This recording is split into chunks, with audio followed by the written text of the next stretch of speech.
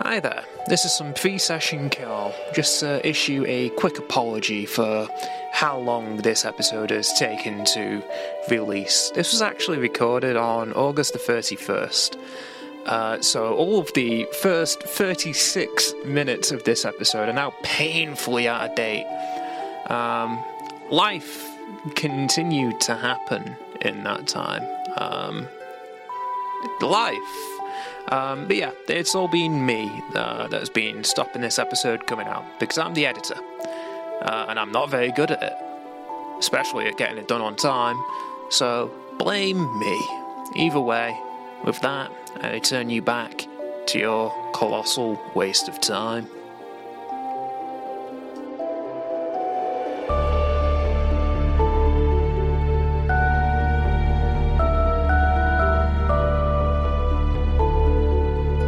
Hello and welcome back to a colossal waste of time. I'm Carl, and here with me I have... I'm Fraser, and thank you for returning. We've been away for a while. Yeah. But there is no escape. Nothing can stop the podcast. Yeah, we took a light intermission, and it's best... There were some life events for both of us. Yeah, I will quickly say I might sound a tiny bit more echoey this time. I am in a different property. I don't know if I sound echoey. I didn't bother to test it. Do I sound echoey? You don't sound echoey to me. That means it's fine. I wouldn't know that you had moved, but yeah, you moved. Yeah, I moved. That was a whole thing. Yeah, rather than get in the bogs of why there's been a really long intermission. I'll tell you why there's been a really long intermission. A pub burnt down. Oh, we've been mourning the pub. I was gonna break the audience into it easy. A pub news. Real heads would already know. Yes, they've been watching. They've been living the Crooked House fire. How do we explain this to our audience who is predominantly American? How do we explain it? Well, so we've talked. But this is now becoming a regular segment at the start of our podcast about Homestuck, where we talk about British pubs. And yeah, sponsored by Canva. Sponsored by Canva. So the thing about pubs is that they can either be extremely generic or they can be extremely weird.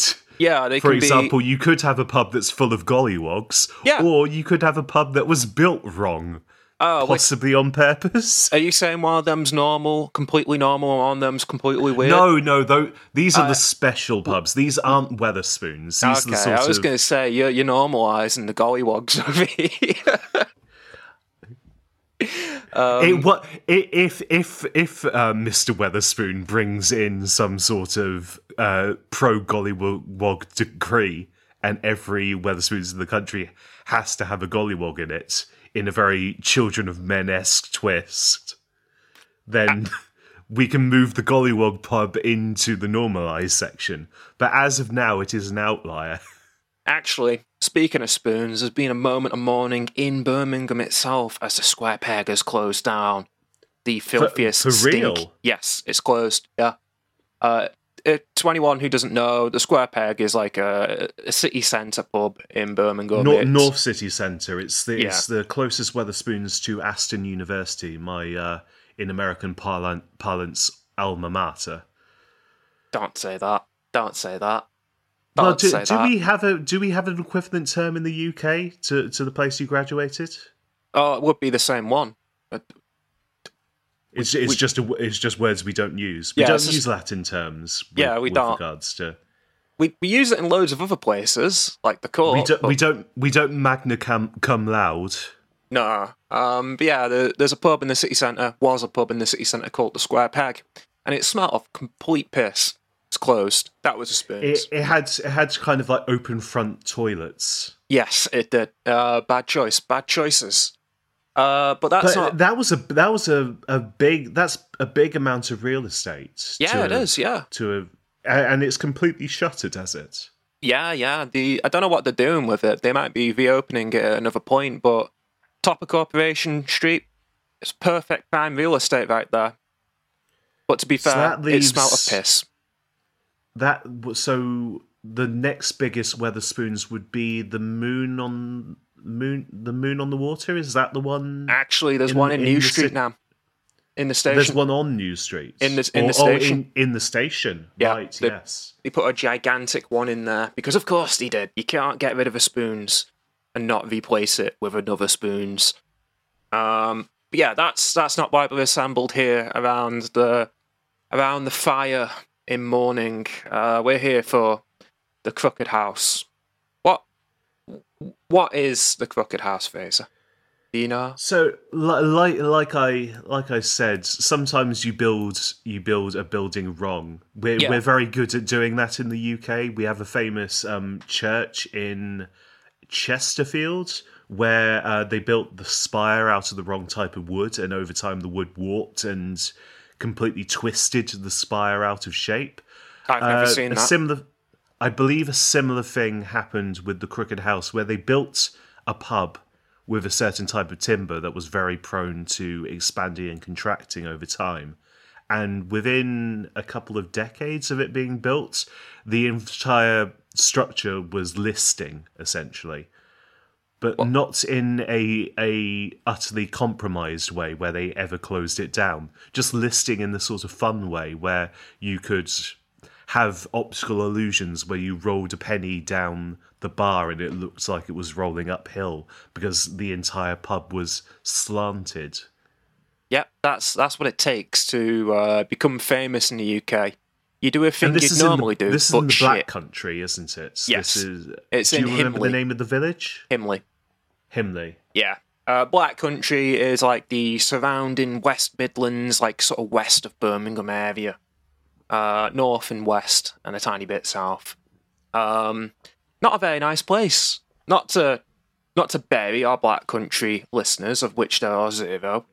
But there's let's be clear, there aren't many nice places in the UK. No, there's not. I don't think the Black Country stands out as a particularly not nice part of the UK. But if you think about the sort of you've got Wolverhampton, you've got Warsaw, you've got the northwestern part of Birmingham. It's a lot of unchecked urban sprawl. Yeah, it's a place you go to get depression. Eating into old mining country. It's a grim topography. The important thing to note about this place, this general region, is that there's just nothing to do there. Unless you want to go to the Black Country Live Museum, in which case that's the only thing to do there. And that's in Dudley. You can go into the fake mines that they've built. You can have an authentic 1900s chippy experience. It's an okay museum. You can go to, after you've been there, you can go get a pie at Mad Over Oaks, which I did. But I didn't do it after going to the Living Museum. I've never been. It costs 40 quid to go to.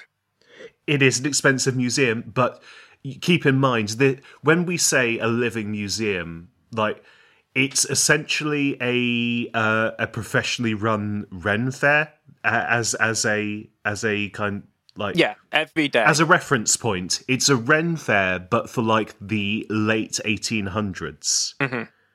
And so they have fully paid actors doing the roles of villagers day in day out for guests. Yeah, it's like an industrial the money museum. is going places. Mm-hmm. Your entrance fee isn't they're not charging you 40 quid to look at a prop mine they've put together. Yeah, there's someone pretending to work the mine, and that's their job. Pretending to do another job.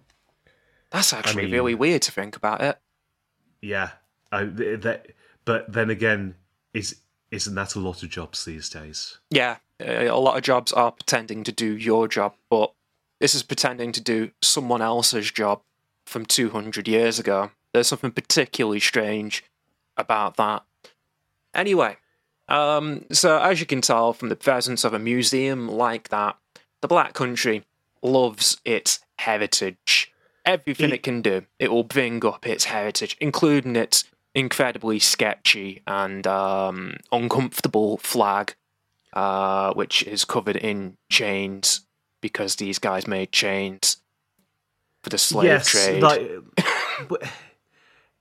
There is and not to get into another significant derail, but it's a part of the country where there is a lot of very strange heraldry.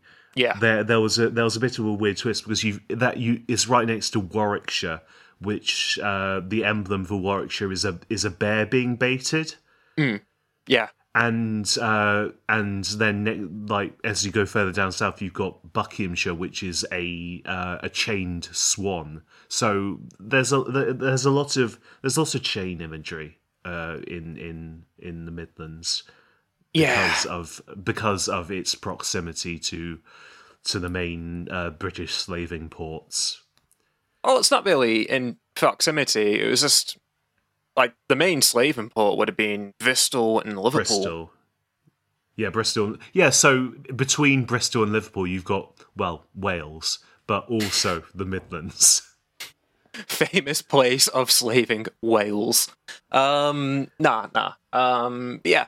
So in this region of heritage lovers, there is a particularly old pub that is built shit, called the Crooked House. And it struggled. It specialised in veal ales, which is another call to heritage of the West Midlands, which is just like a particular type of ale that you only really find around here. And they take a lot of pride in it. But it'd been struggling in the way that many old pubs do. You have to take into account that the Black Country isn't exactly a tourist hotspot. It's not even particularly easy to get to. So if this sort of building was, say, in London, it would have massive amounts of tourists being able to access it. But because it's in the arse end of nowhere, there are worse places it could be, but because it's so... You'd have to travel, I think, about an hour on public transport out of Birmingham to get to it. Yeah, and there isn't an easy way for anyone to really get there. It's like a locals pub that is just historic, and it'd been struggling, so it passed into to new ownership repeatedly over a few years. I believe it was repeatedly, and none of them being able to kickstart the engine properly again. And then recently, a couple new buyers purchased it who happened to own the land next to it. What land did they own, Fraser? Do you know? No, see, you have all of the details fresh in your mind. I've got a page and a half of notes on this.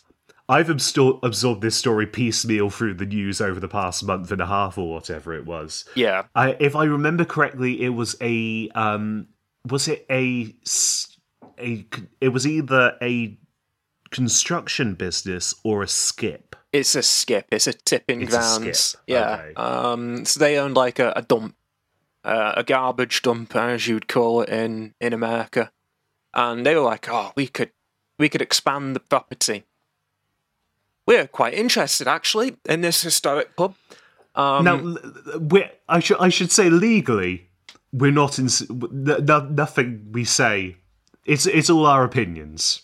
Yeah, there's ongoing investigation for what you're about to hear about. I have to remind Carl about the stringency of UK libel law in this instance. It's okay. When we were talking about the gollywogs, none of that was criminal charges. That was all fair play. But we're talking about legitimate crimes that could have happened here. And I know we're a small-time podcast, but stranger things have happened. Oh no, the winds of the public are on our side. We could say anything about these. Let's not say anything about these people. Either way. We can name Soldier F. I'm not going to name Soldier F. It's the number one way to get us taken down, considering we're in the UK, even though I do know the name of Soldier F. They have bot scrapers that go through podcasts looking for the name of Soldier F. You say that, but they do for Twitter. They have that for Twitter. I know, it's wild. Soldier F, for anyone wondering... Google it. No, Yeah, if you're Google it, wondering, yeah. Google it, and if you're outside the UK, you'll easily find his name and what he did. Yeah, and if you're not, if you're in the UK, you won't. You won't find it easily. You'll have to go to an Irish website. Where you will definitely find it. That's a hint. That's a hint as to what he did. Yes. So yeah, the owners of the property neighbouring the Crooked House, they acquired the land, and then just a couple days later, it burns down. How's that happen? Oh no! Yeah, and it's weird because recently a lot of listed buildings have been burning down. There's this strange almost curse where a building will have some sort of protections on it from long-term previous ownership, and then it'll be bought out by new people, and the ownership and the protections will lapse, and then just out of nowhere, a fire. Yeah. Isolated entirely within your listed building. So I've got to make two quick clarifications here. When we say listed building, we don't mean listing, like Fraser said that the building was warping. A listed building is a legally protected historic building in the UK, which means that there are a bunch of requirements that need to be met when it comes to ownership of the building, including historic reconstruction in the same spirit and style as the construction materials originally used. That makes these buildings incredibly expensive to maintain long term. But consider it to an American as being equivalent to a domestic version of UNESCO's World Heritage Sites. And we'll do that for... A lot lower key than a UNESCO World Heritage site. Yeah, but it's the same sort of initiative. There are some cities in the UK that are 30% listed because the buildings in them are so historic. Like York, Chester. Yes. You'll recognise, if you've ever been to one of these UK towns, you'll know immediately what we're talking about because you'll still see all of the Elizabethan frontages on houses that were built back then because they're not allowed to change the frontages. You'll see a lot of strange architectural changes as you walk down streets because buildings would have been destroyed during the war, so you'll have a listed building and then a new building and then another listed building. Yeah, it's part of what gives the UK its weird character, as it were. The best examples of this in my mind are York, Chester, and is it Nottingham? Nottingham's the same, isn't it? Isn't that also heavily listed, or is it Norwich? I'm not sure. I know it's an N. I think Norwich is has more listed buildings than Nottingham. Yeah, because Nottingham got quite badly bombed during the war, whereas Norwich didn't. It's basically one of those towns where you walk out and you're like, did I just step back in time 200 years? That sort of thing. But, importantly, the Crooked House wasn't actually listed. Someone had put in an application to list it 2 weeks before. Just incredibly strange, because if that application had time to go through, then they would have been there would have been legal obligations following this burning. Yeah. But as it stood, the building burnt down. There was still a shell of it left, which if it had been listed, they would have had to fully renovate. They would have had to have kept the shell as it was and reconstructed the rest of it as best to their ability as it previously was. So, at least the shell still exists, right, Carl?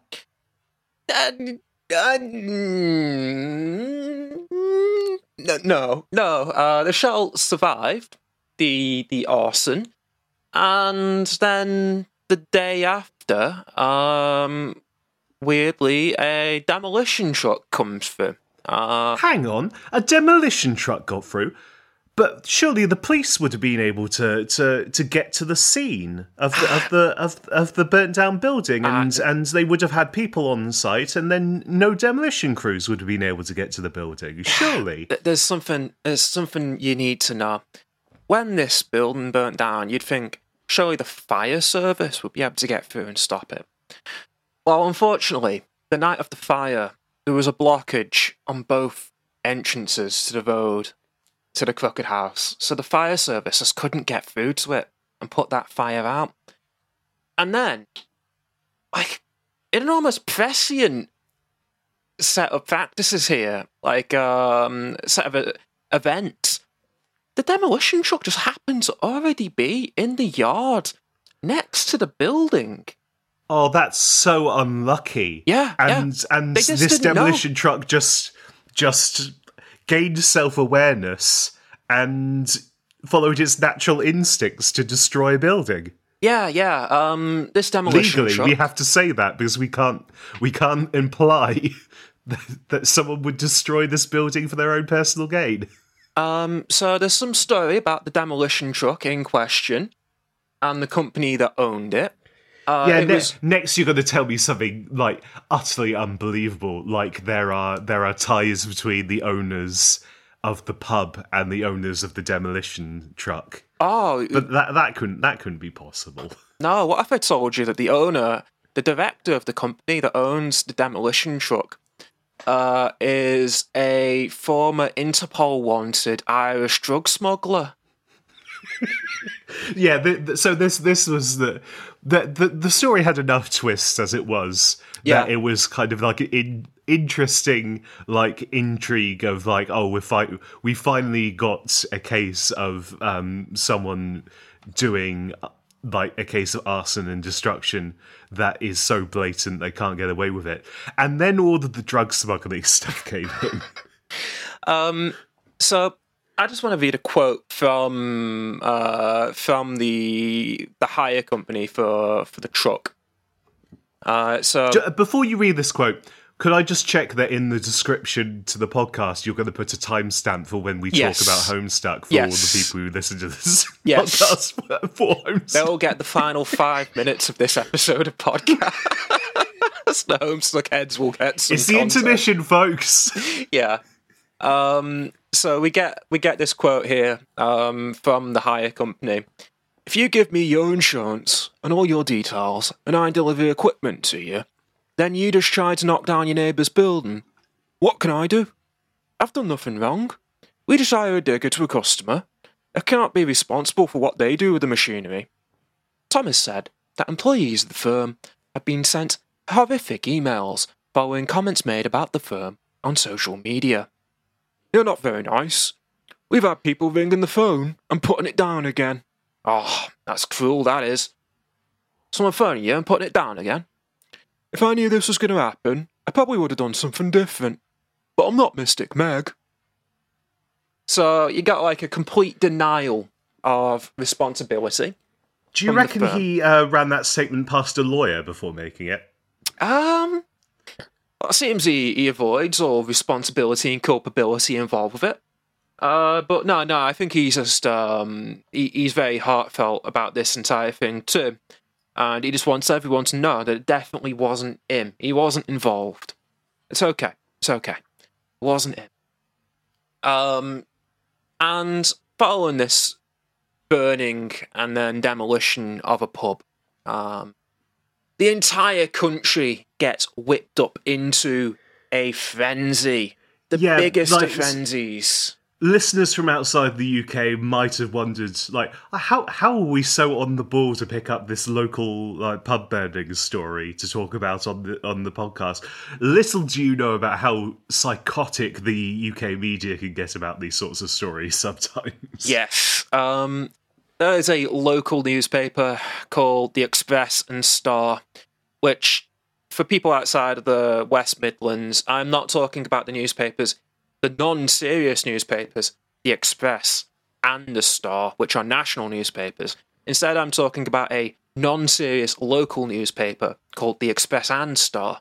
And I shouldn't really call it that, because I actually do know people who work for the Express and Star, and consider them alright friends. But they've just been running story... Support local journalism, because someone has to. Express and Star are still owned by Big Group, if I remember rightly. They all are these days. But they've been running story after story. I'll read you some examples here. Aspiring artist immortalises Crooked House pub in glass. Society calls for public to protect heritage pubs following Crooked House loss. All of society's calling for it. Not just a little bit, all of it. Own your own mini Crooked House with a scaled 3D printed model. Chants about Crooked House heard at Molineux during defeat. That was a Wolverhampton game against Brighton.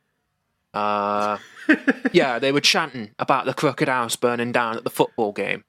And it hasn't just been... So were Wolverhampton chanting about it, or were Brighton chanting? Like, were Brighton doing a mocking chant about the Crooked House, or were Wolverhampton, like, doing a "we will avenge the Crooked House"?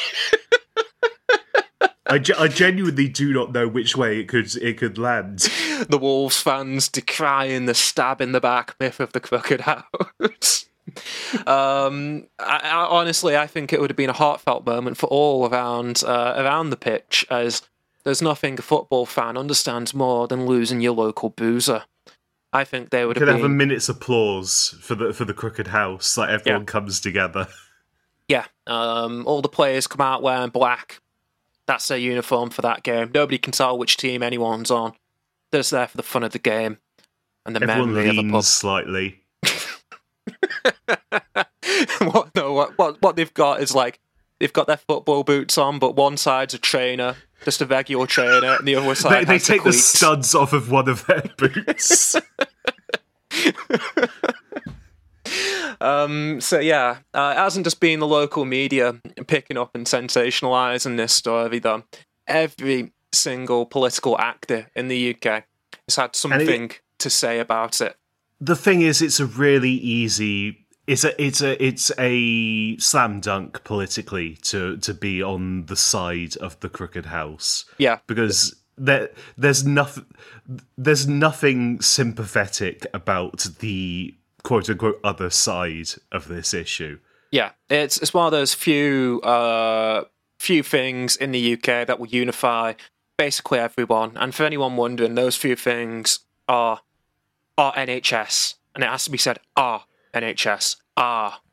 Yeah, pubs burning down, the NHS, and a lady putting a cat in a bin are the three things that can unite the nation. No, there's one other thing. You're forgetting the one other big thing, which is the bins aren't being collected on time. It's not that they like the bin man, it's not being done on time. So that's also a key issue. Don't abuse our animals. Don't touch our pubs. Don't touch our NHS. Do touch our bins. Do touch them, please. They need to be collected. Is it Tuesday this week, or is it Wednesday that they get collected? Is this a brown bin week? Do I have to put out my brown bin? Every politician and their dog has been commenting on this. The mayor of the West Midlands metro area, Andy Street, has been saying that he wants the Crooked House rebuilt brick by brick. And this is going to be... This has to be the first time in Andy Street's entire political career that he's got any sort of national platform. He had a platform before his political career, as he was in charge of, was it John Lewis? I believe he was on top of John Lewis. I think he was a chairman, or maybe the executive director of John Lewis. But yeah, he's made a pretty politically savvy career about having no stances at all about anything. That way you can be a Tory but just still get elected because no one hates you for anything that you've done. Yeah. Because you've not done it. And your only competition's going to be complete fucking losers like Liam Byrne, who are going to lose despite the fact that their co-patriot in the West Midlands Police and Crime Commissioner wins for their party. Liam Byrne managed to lose an election for fucking mayor, while Simon... I can't remember his name. I haven't had it on Facebook. I know the guy. The Metro Again, Mayor. I have to apologise to the non-British listeners and the listeners who are fans of Homestuck. Yeah. For this section.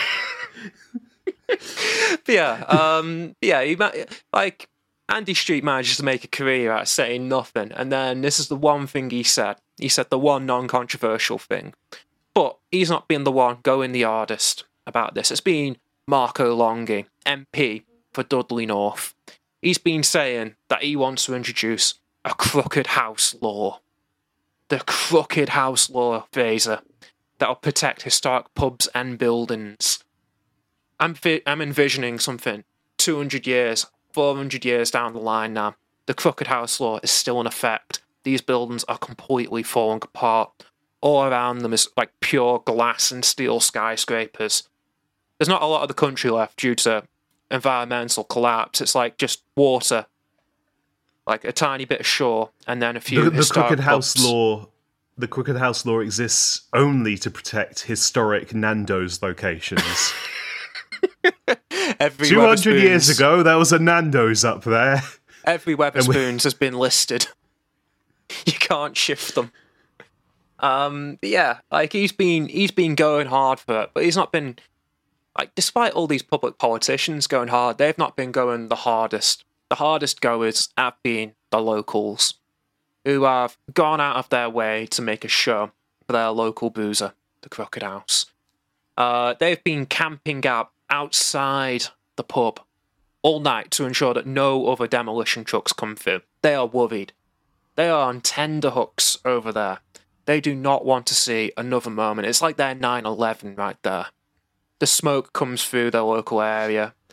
I mean, Tragic yes, memories. it is kind of like their 9/11. Like, people use that analogy quite a lot, but literally, like, their building did burn down and then collapse. Yeah, and it did have two planes collide into it as well.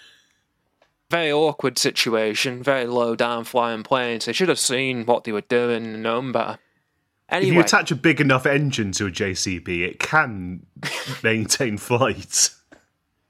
They've been camping out outside the pub 24/7. There's always someone out there now, alongside like 5, maybe 10 members of the staff of the Express and Star who are just cranking out articles. They've been putting up signs around the area. Straight answers for our wonky pub. A crime against the black country. Happy hour is over. And the best one. Lenny Henry, we need you. Please save us, Lenny Henry. It's a good point. Where is Lenny Henry in all this? Yeah. What? Is Lenny Henry from that village? I don't know if he's from Himley. He's from the West Midlands, I know that. I know he's from the West Midlands, yeah, but there are a fair few celebrities that are from the West Midlands. Where's Noddy Holder? Where was Noddy Holder on the night of the Crooked House burning down? I'm asking you right now. Where was Lenny? Where was Noddy? It was as far away from Christmas as possible. Maybe Noddy Holder just phases out of existence during the summer. Far away from Christmas, but was he far away from the Crooked House? Can he prove it? But there have been 2 people arrested in connection with the arson of the Crooked House. There being a man aged 66 and then somehow a man aged 33. I like to think that they intentionally calculated it for one to be half the man of the other. It's like do we know for sure that it's not just a father and son? It might. No, they're not. They're not. They're from different villages. They're not even from the local area. Not even from the local area. That's why they burnt it down. They're not from around here, but they are. Yeah, not from around here, but they are. But they don't know the true connection the Crooked House has to people. I tell you now, a bunch of my local WhatsApp chats have been on fire about this. People upset, even though they've never been to the Crooked House. And even though you're not particularly local to that area either. Yeah, I'm in not. the grand scheme of things. I'm not. Yeah, it's been a trip, but not as good a trip as the owners of the property next to the Crooked House, who have taken now as the time to make a convenient holiday to Corfu. Wonder That's why right. Done that. It's straight out of the Gollywog pub playbook. Yeah, there's one big play. You got to make it. Get out while the going's good. Go to Corfu. They might be able to extradite you. Don't know why you go to Corfu instead of anywhere else. Corfu instead of Turkey, which has a much looser extradition policy. Yeah. The worst thing about all of this, though, the worst thing is not any of the coverage or anything like that. It's not even the panic that is spread across the country, like other historic pubs, like the Lincoln Imp, which now believes it's next. It's going to be the next Crooked House. Nothing like that. It has been that there's been a new artist emerge from the flames like a phoenix that's calling himself the Birmingham Banksy. And his art is shit. His art is shit, Fraser. So he's the Birmingham Banksy then? Yes. He's been putting up just the worst art all around the scene. And he's been latching onto it, making a career out of this. And that's particularly galling because Birmingham has an existing street art scene. Yeah, we have an actually good street artist as well. We have Fokker Wolf over here, who I know. I know who Fokker Wolf is. He has done work for me. He is not Soldier F. No, he is not Soldier F, although his name may begin with F. You've probably, if you're from the UK, you've probably seen Fokker Wolf work before. I believe he did the Tories cutting people in half line. He does like a load of like public transport signs, like where he just replaces them overnight or sticks something on them. He's quite good. You should look up Fokker Wolf. He's cool. He's funny. He's got a good sense of humour. Good lad. Yeah. Yeah. That has been 37 minutes about the Crooked Pub. Is there anything you want to say about the Crooked Pub, the Crooked House, before we move on? Crooked House. Yeah. What I'd like to say, I'd just like to say one thing, which is, hello and welcome to A Colossal Waste of Time, a podcast about Homestuck, where someone who has read Homestuck sits and listens while someone who hasn't read Homestuck talks about pubs. Yeah, talks about pubs and pies. Ideally, a pie being eaten in a pub. That's the ideal circumstances right there. So part of why we have spent the past half an hour talking about a pub instead of Homestuck is that this week we are covering the intermission. Yes, which is one of the least meaty sections of Homestuck for actual discussion.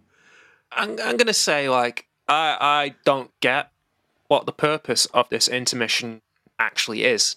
I will, eventually, as I continue to read Homestuck. And yeah, find out.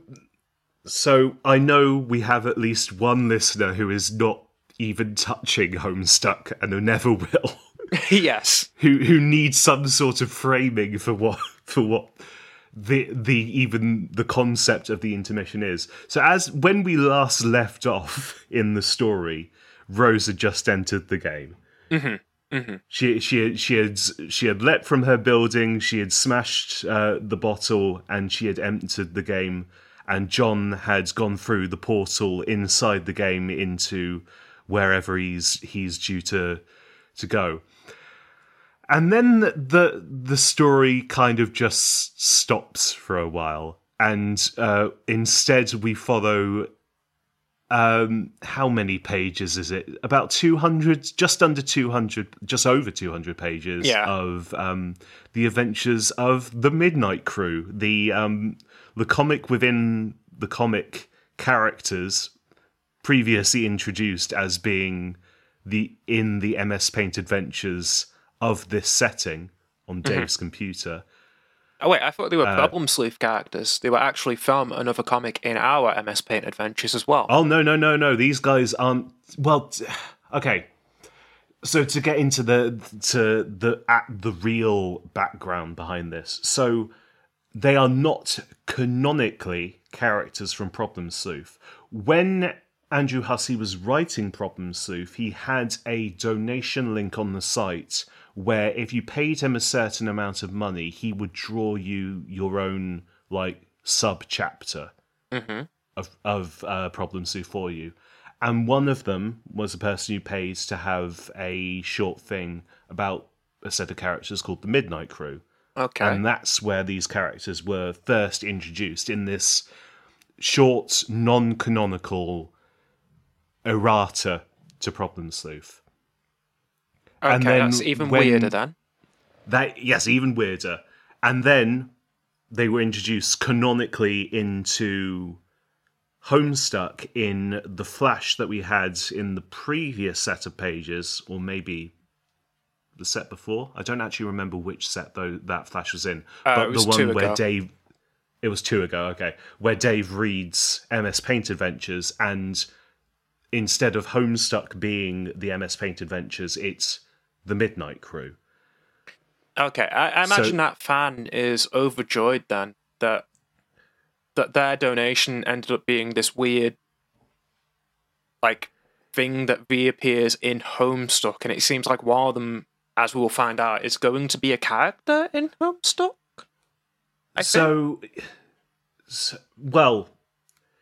We've already... So, here's the thing.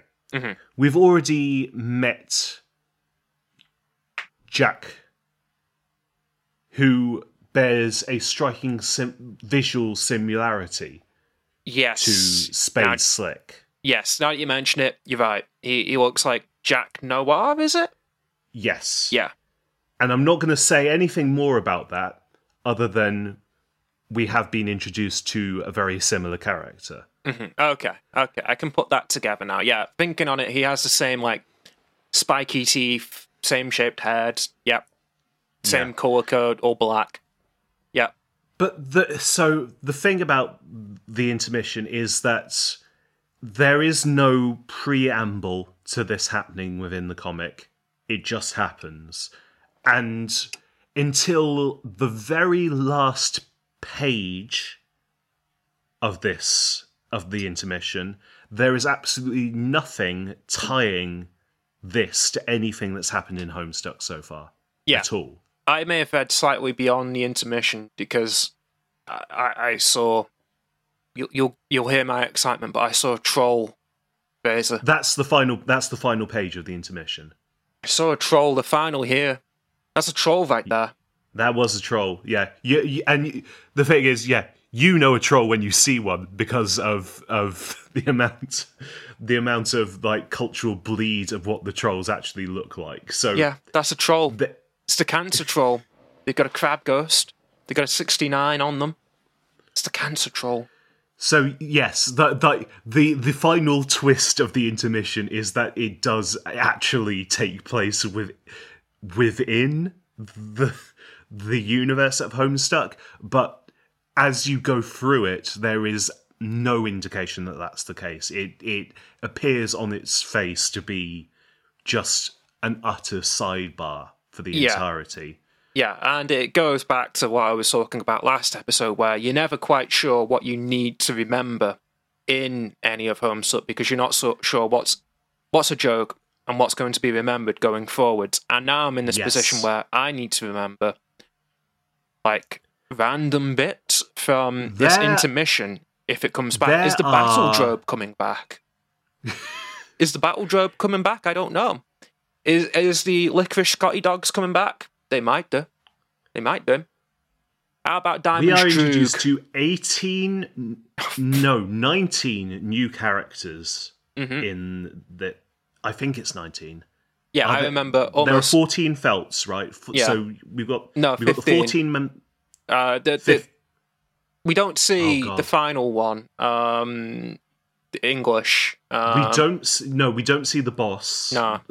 Lord English, but we do see the rest of the felt. Yeah. And then there's also the 4 principal characters who are the Midnight Crew. So that's a lot of like new information that's thrown at you Yes. within this 200-page stretch.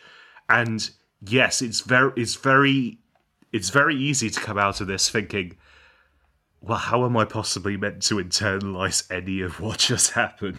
Yeah, that's what I thought. So my notes are like just comments on like it's pretty like I've got a note here saying it's pretty hard to have much of anything to say of this intermission on account of having a simple operational plot.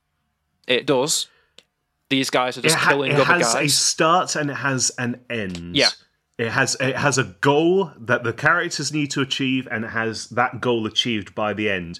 But the way in which that progresses is a complete fucking mess. And that's where what I said previously about this being a homage to Problem Sleuth comes in.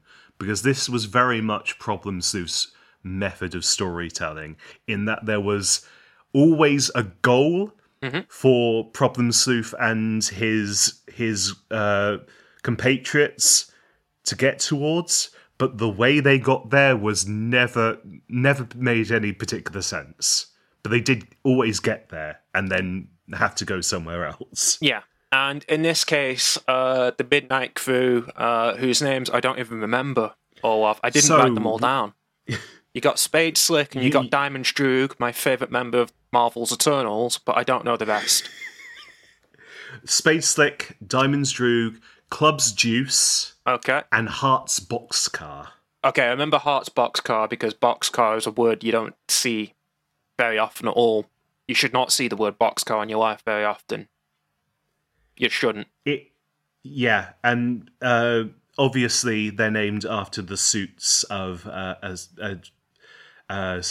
deck of playing cards.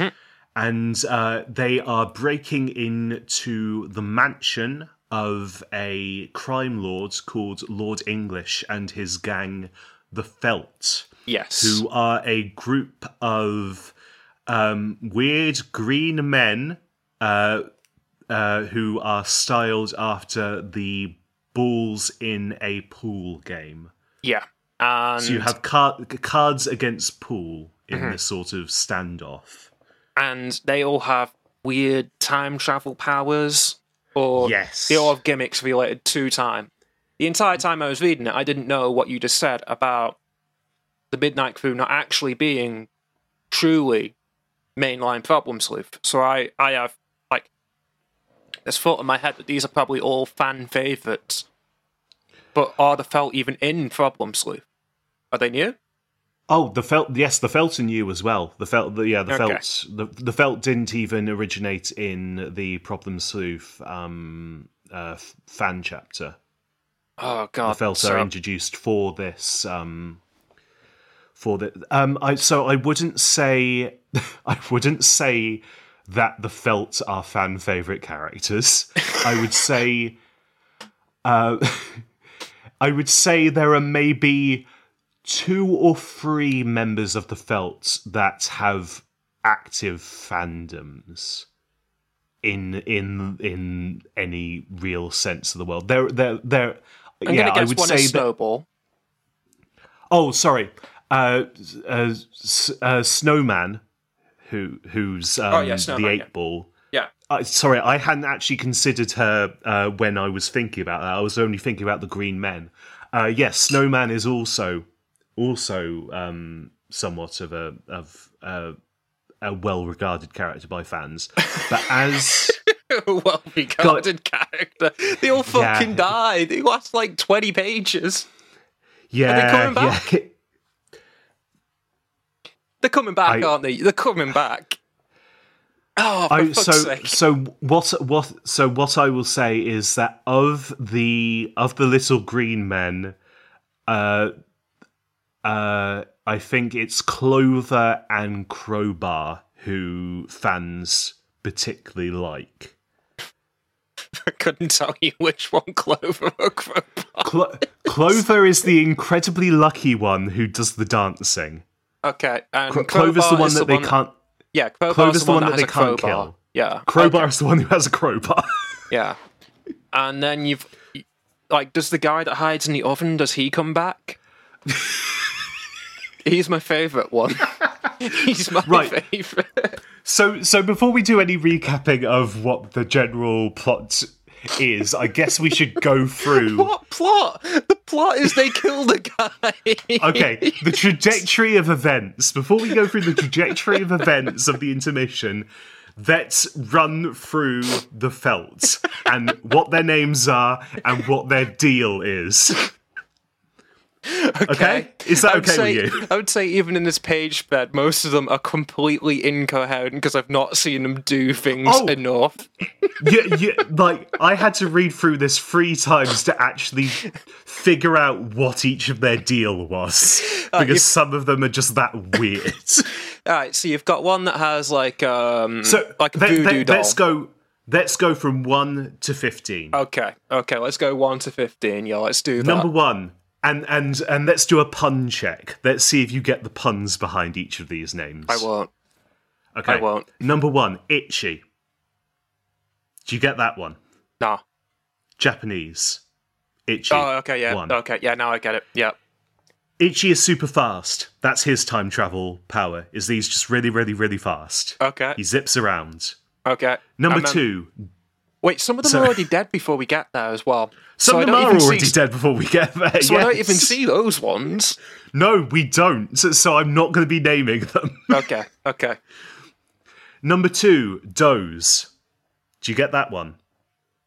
Yeah. Uno, dos. Dos. Yeah. Yes. They're all going to be numbers, aren't they? His ability is that he's extremely slow. Okay. Is he the one that hides in the oven? Who's the one that hides in the oven? That's the one that hides in the oven is one of the high numbers. Okay. That's the only one I care about. Doze is the one that Club Juice ties to a chair and tortures. Okay. But the torture doesn't work because time is going so slow for Doze that he can't process the pain fast enough. He's just slightly tapping him on the knees. Yeah, I remember that, yeah. Number 3 is Trace.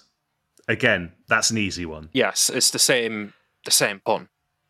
So Trace's deal is that he can see the timelines of people like Donnie Darko. Yeah, so and interact with their past. Yeah, he can walk around in the past. He sees like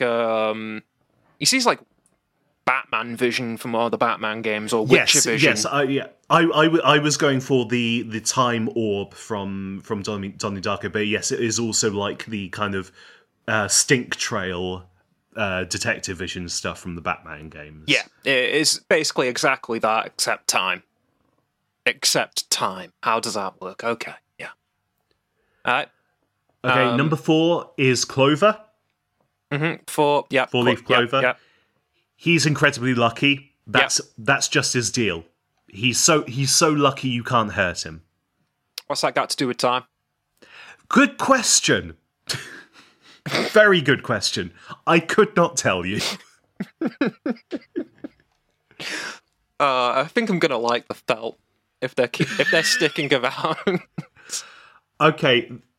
So, this is where I lose track. I think number 5 is already dead by the events of this, but I don't have the page up to check. So I'm just going to keep going. Okay, yeah, keep going. Number 6 is Die. Yep, six dots on a die, 6 sides, yep. So Die's ability is that he has a voodoo doll with pins in it that he can remove to move into timelines in which they are either dead or alive. Okay, but how do you... Okay. So the pins in the voodoo doll represent the members of the Felt that are currently alive. And anytime you remove a pin from the voodoo doll, you jump over to a timeline in which that member of the Felt, and that member of the Felt alone, is dead. Okay, but we've killed... Like, they turn up, Yes, and multiple are dead. His doll already has those pins missing from it. Yeah, but you said only those members. Did you just misspeak? So only the members of which the pins have been removed. Okay. So if you were to take one of the pins back from one of the members who has already died and put it back into the voodoo doll, you would then shift over into a timeline where that member was back to life, but the rest of them were still dead. Okay, so it's on an individualistic basis rather than a collective basis where, like... Okay, I just wanted to make sure, because I got confused for a moment. You're working with, like, a 15 factorial number of possible timelines. Yeah, okay. I just wasn't sure if it was possible for the doll to do a thing where multiple people are dead. Yes, yes.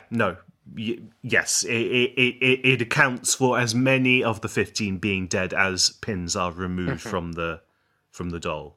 Okay, yeah, because I didn't really get his doll thing. I was like, I will get it in 5,000 pages. Or actually, it may be pins in the doll, whichever way around it is. It doesn't matter. Yeah, it really doesn't matter. He's going to be my favourite character. I'm going to make it matter. Sorry, number 5 was Finn. I don't remember that one.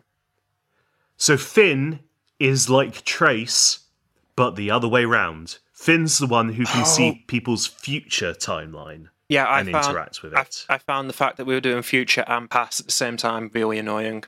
Yeah. Yeah, that time travel sucks. Yeah, you've got page 1251. Which is just, you hate time travel, you hate time travel, you hate time travel, you hate time travel, you hate time travel, you hate time travel, and over and over. A lot of the like moment-to-moment events in the intermission are just doing the stupidest thing you can with time travel tropes that you can possibly do. Like, we have a lot of like really weird like looper shit and like curving bullets through space-time, essentially. Yeah. Like, some of the characters get killed multiple times due to the time travel shenanigans going on. Okay, number 7 is Crowbar. Crowbar has a crowbar. Shaped like a crowbar. And Crowbar's big important power is that he has a crowbar and is also the only intelligent member of the Felt. And his crowbar can... I took it as a joke and that it doesn't actually do this, but it might do this because it's Homestuck. His crowbar can destroy time objects. Yes. His crowbar has some sort of ability which makes it so objects... He can destroy objects and affect their influence over space-time. You're struggling so much to explain this crowbar. Yes. Because it doesn't make any sense. Because it doesn't make any sense, no. Right. So now we're at 8. This is the weirdest case. So Snowman. Yeah. Because the number 8 looks like a snowman. So Snowman isn't like the rest of the Felt. Snowman is another like pitch black sort of like person in the vein of the Midnight Crew. She's a femme fatale. Yeah, dressed in. She's a dame. I should say, sort of like a. Yeah. I'm just not going to continue with that. Don't like saying dame. And she's got this sort of like greenish black dress, and her ability isn't really fully explained. Yeah, what they say is that you can't kill her because everything will end. Yes. What the way that Spade Slicks phrases it is that he would like to kill her, but he can't kill her because if he kills her, the universe ends. So we can read that as being her time travel power. Is that her her being alive or dead is inextricably tied to the fate of the universe, as it were. I'm just gonna throw out a random comment. Like, she's the only person that is an adult woman we've seen so far, other than Rose's mom, so I'm gonna say they're the same person. It could be true in Homestuck. I mean, yeah, go for it. Yeah, sure. That's gonna be my theory going forwards. I'm gonna look for connections between Rose's mom and Snowman. Okay, so now I think we're getting into the dead ones. So, oh wait, no. Next is number 9, which is Stitch. I don't know a pun for 9 and Stitch. A stitch in time saves 9. Okay, I do not use that idiom. I don't think I ever have. So Stitch's deal is that Stitch has a collection of mannequins representing each of the felts.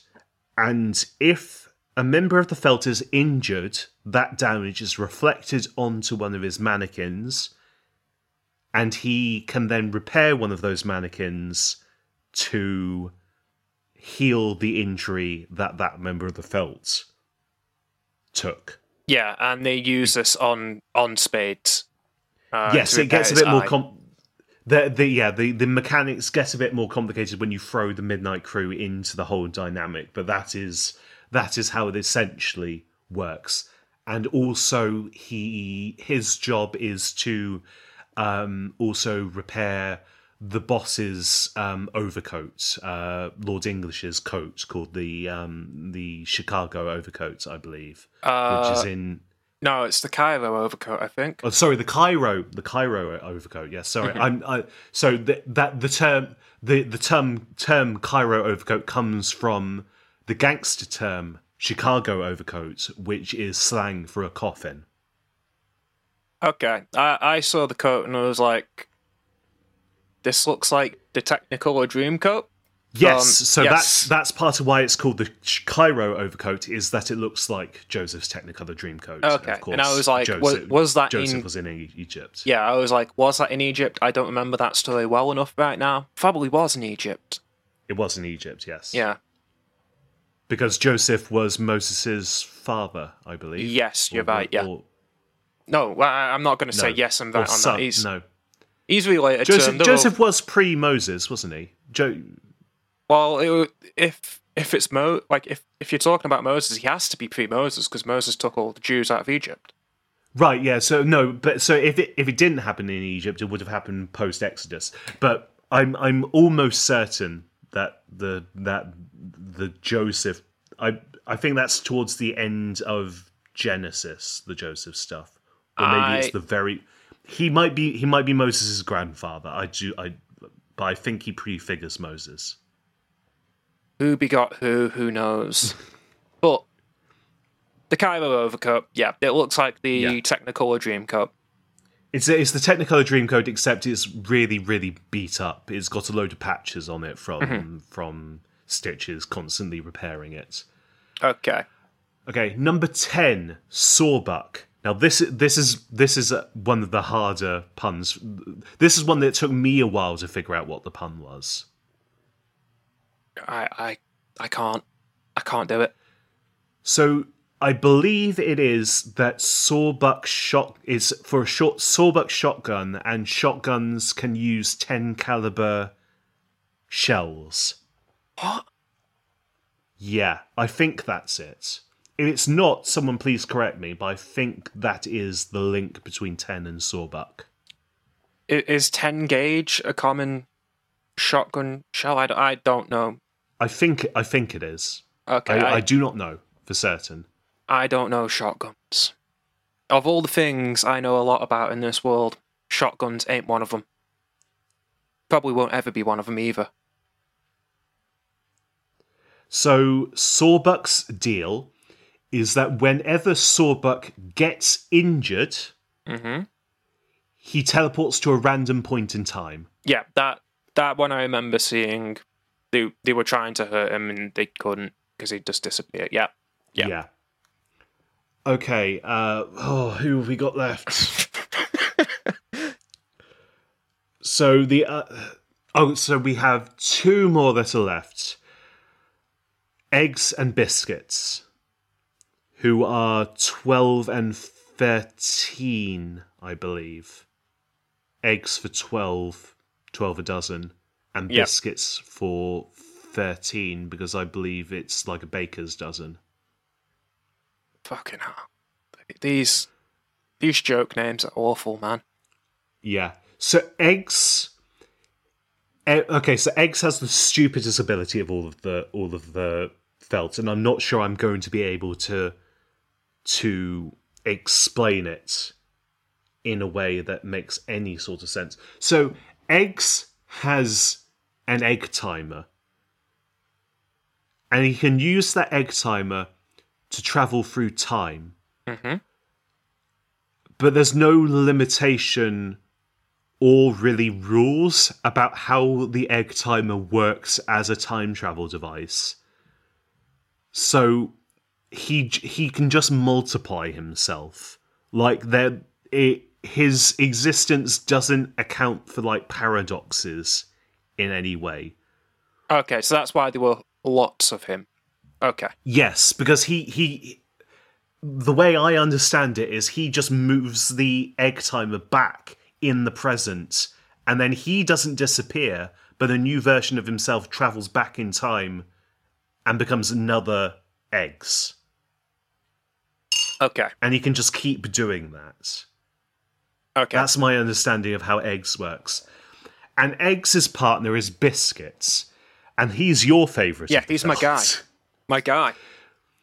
Biscuit's time travel power is that he has an oven which teleports him to a pocket dimension where he travels forward in time at a rate of 1 second per second. Yes, I love that guy. He gets in the oven, and he gets out of the oven. That's a good power. It's a good power to have. So Biscuits wouldn't be able to do anything, but because he's partnered with Eggs, when Biscuits is in the oven, Eggs can pick up the oven and teleport back through time and carry another version of Biscuits with him. So Eggs can also multiply Biscuits. But Biscuit, on his own, just has an oven. Just has an oven. Now, you can't do anything to Biscuits while he's in the oven. When he's in the oven, he's in the oven. You can't be in the oven. Only Biscuits can be in the oven. Yeah, so, you can't open it. Like, you don't want to take your food out before it's fully cooked. That'll ruin it. Can you take him out? I don't think anyone did try. No, only he can take himself out. Okay, good. As long as Biscuits is safe in the oven, I'm fine with that. Well, as you've previously already mentioned, over the course of this intermission, every single one of these characters is introduced except for two die. Look, we don't see. Actually, that's not. We don't see Biscuits that's die. Not true. We don't. We don't see Biscuits die, but Spadestick does jump to a universe where Biscuits is dead. He's not dead. He's in the oven. He's fine. Also, technically what I said wasn't true, because Hart's boxcar got... Okay, actually, no, I missed a guy. I missed number 15, who his name isn't written down in my notes. Number 15 is the guy who can punch you into next week. Yeah. That's the fate of Hart's boxcar. He gets punched into next week. Yeah, and someone else gets punched into a grocery store, and then you see a demented Sweet Bro and Hella Jeff strip in a linked version. And it has a sign on it. No, yeah, so Diamond's Drew gets punched into the grocery store. Okay, yeah. He gets punched out of the gets punched calendar. So hard he gets punched into a calendar. Yeah. A horse calendar. Yeah. Yeah. I cannot remember the name of that guy. Let me just see if I can quickly find his name. Homestuck 15 guy. Homestuck is a truly stupid webcomic. Okay. Number 15. He is not number 15. Who is he? You sure Biscuit isn't 15? Where? Oh, 15 is Cans. Okay. What's Cans do? Cans is the guy who punches you into next week. That's just his name. Okay, I thought you meant he was a different guy then. Yeah. The members of the Felts who were already dead were 14 whose quarters and 11 whose matchsticks. So we don't learn about them. They're just dead. I think you could make a slightly different podcast, which is us trying to explain the events of Homestuck to someone who is not reading Homestuck. And they have to sit there and listen to it all. You're like, That's kind of what's happening to Dave. Yeah. Just he's not in on the call. Yeah, I guess it is happening to Dave. We should get him on and just explain an episode of Homestuck to him. So those are the principal characters. You got the four Midnight Crew, and you got the 15 plus 1 members of the Felts. That's principal characters right there. 19 different people. Easily distinguished and easy to remember. And for all you are aware, encased entirely within this intermission. They're not. I know they're not. I know they're not because Spades is not encased in it. We see Spades talk to the troll. Yeah, so you had some questions you wanted to ask me, so let's get those questions out of the way before we talk about anything that really happens or could be said to happen over the intermission. You've already sort of answered some of or elements of it. So first, I just want to know, did the stuff you've told me sort of changed how I think about the questions a bit? Did that fan who commissioned the Midnight Crew ever say anything about their characters coming back? I am not aware of you could probably do a really, really deep dive and maybe find something about that. But I am not aware. YouTube video with Zoe B or something like that talking about that one guy that commissioned the Midnight Crew. But the thing is, the characters that we've met so far were all named by real people as well. But I couldn't tell you who was the guy who named Dave Strider or who was the guy who named Rose Lalonde. That information is probably out there if you trawl through the MS Paint's or any archival existing copies of the MS Paint Adventures forums. Okay, because the original threads in which those characters were named would exist there. So I think maybe the threads from when Problem Soup was running would also exist there, and you'd be able to see the username of the guy who commissioned the Midnight Crew comic. Okay, I assumed Hussey was himself naming them. He was just letting people do the dumb joke names. Oh no! The prompts for name this. What is this character's name? Came in through the suggestions box. Okay. I appreciate the suggestions box a tiny bit more now. Yeah. Obviously, Hussey filtered and chose names that he felt were appropriate. Yeah. I just assumed that he was entirely choosing, including coming up with the name himself. No. And that the jokes were most of the suggestions box. Okay. So, of the characters in Homestuck, Hussey himself only names the Felt and 16 future characters. So quite a lot of characters. Okay, he names 31 of the characters in Homestuck. Okay, but what I know of Homestuck is that it has 500 characters, so that's really not a lot. Yeah. Alright, so why did the intermission happen? Why does it exist? Other than to get Spades. So we were discussing this briefly before we started recording. The intermission takes place in real time over about 3 weeks, from mid-January, early to mid-January of 2010 to February of 2010. Over this time, Hussey is working on something in the background that he wants done in time for the start of Act 4. Okay, so it is an intermission because the he needs intermission, to think, the intermission is doing dual service of being simple and formulaic enough for him to easily churn out panels while also working on something else in the background. Okay. How did the fans react to the intermission? I couldn't tell you how fans reacted at the time, but I could tell you that the intermission was controversial throughout the run of Homestuck, and probably is still controversial to this day, just not quite for the same reasons. What do you mean with that?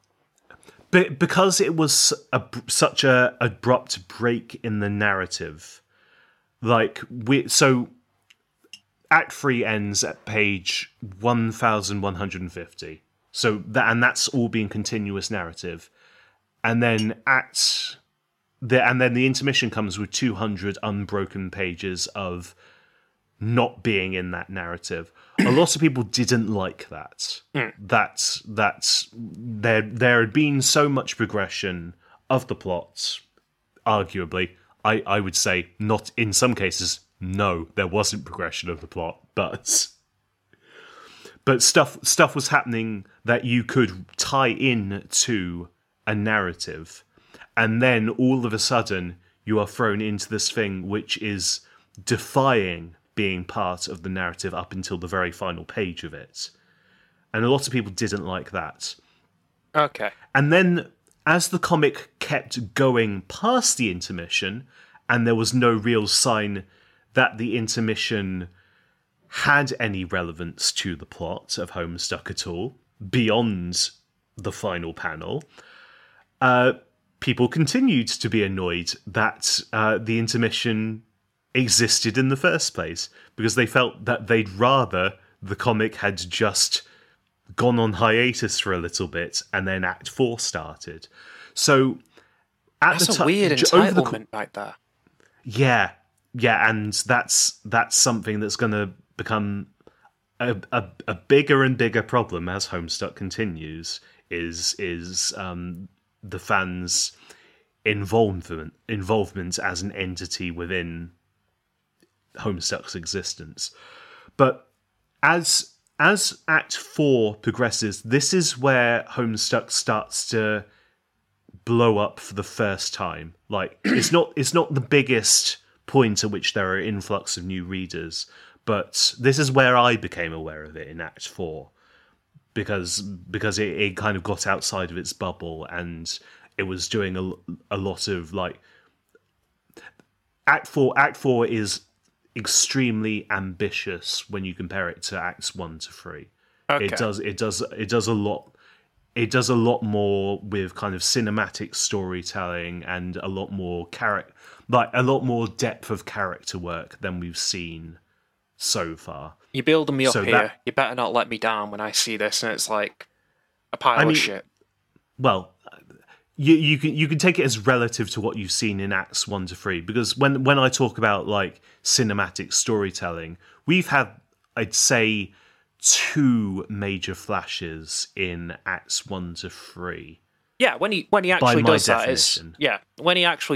it's actually really well put together. I will say that. Whereas Act 4, like, goes hard on flash animation. Okay, there are a lot of, like, big story events that happen in big flash animations, and especially for the time, it was really, really impressive that this sort of thing was happening in a webcomic that was updating near daily, basically. Okay. So people were coming into the comic hearing all the stuff about Act 4, and they were getting through Acts 1 to 3, and then they were hitting the intermission, and they were like, well, what's this about? And you had a very vocal part of the Homestuck fan community that pre-existed saying, oh, just skip it. Yeah, that's what I was going to say. Yeah. Like, yeah, I've because seen people say, skip it. You gain next to nothing for getting caught up for the plot of Homestuck to be current with it for Act 4 by skipping the intermission. So that did lead to there being a substantial amount of the fan base that ends up skipping the intermission. I'm going to say, and so, with the way Homestuck's put together, that sounds like it's going to be a problem. That sounds like the sort of thing that could backfire on the community, couldn't it? If potentially, and I'm not saying it happens one way or another, potentially, if some stuff from the intermission becomes critically plot relevant, this plot, which is heavily featured time travel shenanigans in the past, before the intermission, it is all time travel shenanigans, and then you've got this side plot about time travel stuff. Time travel, about how about the foibles of time travel and yes, it's very much about time. Yeah, and I can't see a way, even though I've got this thing where I feel like I need to dismiss things in Homestuck as they might be a joke that doesn't come back, when it lasts for 200 pages, it clearly isn't that. But also you can have, jokes, but also have background details that also become plot relevant. And so you can imagine how someone who has developed their relationship with a work involving having a disdain for a certain part of it, how they might feel when that part of it gets brought back into the fold as being plot relevant. I imagine they must be really angry. Well, I wouldn't say it was anger, it's more just a bitterness about the intermission. Yes, fucking... they hate biscuits. There was a general tone of bitterness, specifically about the existence of the Felt. The characters of the Midnight Crew remain to this day very popular characters for a number of reasons. But a lot of people felt that pun absolutely not intended. I'm sorry about that. Felt that the Felt were a slight. In the way that only someone who is far too invested in a fictional property can feel. Some of them felt that this entire element that could potentially be part of the greater plot was antithetical to their enjoyment of the series. Well, to all you Felt haters out there, I am telling you right now, this is not going to be for you, because I stand with Biscuit. I am in the oven with him at all times. And not to get too much into my own feelings about it, because obviously I can't really go into it without going into what the plot becomes or might become with regards to all of this. But I acknowledge that the Felt, for the most part, are not characters. How dare you? But because they don't have personalities. Yeah, they seem like they're gimmicks. They don't. Most of them are extremely passive in terms of from what we see in the intermission itself. Very few of the Felts actually get to do anything. Yeah, their doing is dying. Yeah, they get killed. If you were to ask me about how I felt about characters in Homestuck, nearly all of the Felt I would just overlook because I would not even deign to call them characters. Do you think... You do have cases where some of them do have glimmers of personality. Like I said, a lot of people like Clover and Crowbar, because within the intermission, those are two of the Felts which are shown to have personality. Clover is shown to be a happy-go-lucky guy who is gleeful about the fact that he can't be killed, and Crowbar is shown to be just a competent mob character who happens to have a magical crowbar. Do you think the fact that these characters don't get a personality going forward, which is what it sounds like you're saying, might be due to the way the fans reacted to the intermission in the immediate aftermath? That Hussey said, okay, let's not develop these classic characters like Biscuit further. Yeah, sorry, I do not think there was a world where Andrew Hussey was seriously considering giving Eggs and Biscuits a arc. Like, if this was an anime, you could potentially see there being like a 4 episodes like filler arc where we just follow Eggs and Biscuits on their adventures through time. But no, I do not think that was ever part of the plan. It'll be the ant episode of Space Ghost where you're just watching Biscuit sit in the oven for the entire episode. That's the episode right there. It's like watching Space Ghost follow the ant for an entire episode. That would be great. I'd love that. Yeah. But what I will say is that I do not believe for a second that Hussey ever intended all of this to be just a throwaway thing. He always intended to bring elements from the intermission back into the plot. Well, yeah. Whether he dropped some of those, I could not possibly say. Well, I mean, it essentially involved, like, the central crux of this intermission is the same as the central crux of the recent events in the main plot. The idea that this wasn't going to be relevant in some fashion is, in my mind, a bit of a reach, because they're both heavily about time travel gimmicks and exploring different ways in which it can be used as like a character trait or a device or something like that. But what you're doing is that you're thinking about themes, and thinking about themes in media is something that one does when they've matured quite a bit. I wouldn't call me mature. I spent 40 minutes talking about a crooked pub. Come on. But also this was extremely early in Homestuck's run, and like both chronologically and in page counts. Like, there is so much of Homestuck ahead of this, and you could not blame people for maybe not starting to really get what some of the themes of Homestuck might be. And also, I don't know if you really could, with the information you currently have, pick out major themes other than, obviously, one that you have picked out is time travel and the implications of the existence of time travel and how that could affect a narrative. Well, so far it seems like you've got themes that I've picked out so far. I would not call time travel a theme. Not yet. Not based on the information I've been given. I would call that a device. Like, it's a way to explore another theme. It's how you demonstrate it.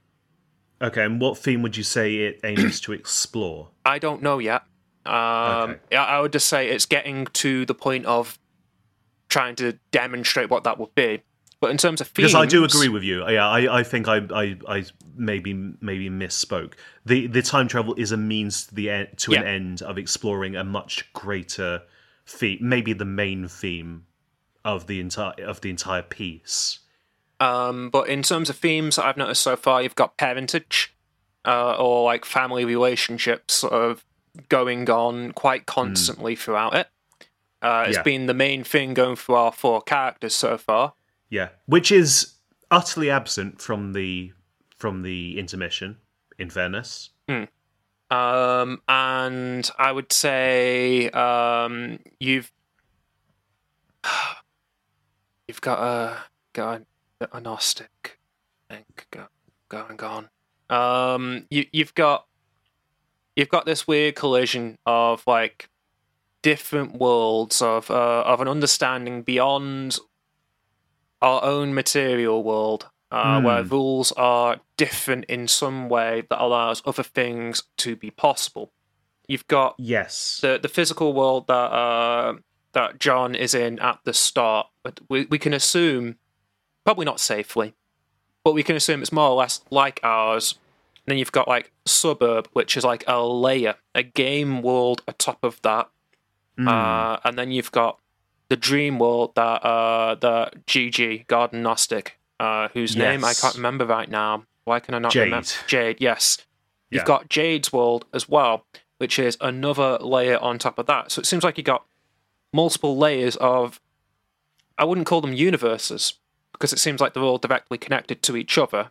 Like, I would say they seem like they could be a universe collectively, and that there are different lenses applied atop of those universes that give different levels of sight and insight into how the world actually functions. I would say that absolutely, like a deeper understanding of the world is possibly a theme that we're looking at in Homestuck. Sorry to go all analytical right there. Oh no, it's fascinating to hear your thought process. Like, obviously, I can't comment too much on it, but that is very useful to me to know the way you're approaching this, and I think it's also useful because it kind of shows how the tendency to just dismiss the potential relevance of the intermission out of hand is kind of ignoring that, because we've already been shown all of these levels of artifice away from reality, as it were. I would say there's actually another level beyond that, which I didn't mention, which is they keep going back to the in-universe MS Paint adventures, and we've seen that also interacts with the world in some form. Like you see at the end of this intermission, like, the Midnight Crew exist in the MS Paint adventures. Yes, we see Dave. There is some sort of like strange. I don't take anything I say here as indicative of any actual truth, but there is a kind of hinting at a metafictional aspect with which we are presented these panels, these poorly drawn panels from some other version of the story that we are reading. And like the complete waste of time panels, where characters in universe are seeing these panels from the comic in their own, like, from their own perspective, and they are seeing representations of this in a different way than we're seeing them, but they're still seeing something. And that could also be another level of artifice. So to look at the adventures of the Midnight Crew and the Felt, when we have already seen that the Felt have some sort of link to the existing world as a story told within the existing world, and to say, oh, well, none of this can possibly mean anything, seems like you're not recognizing that we already have a world of dreams and a world where you can create matter out of grist from nothing. Creating is actually something I also do want to mention quickly, is that a thing constant throughout, although it's not been really done much yet outside of Grist, like the Suburb world, is that creating things, like things going from mind to presence to being, is something that's also quite common throughout it.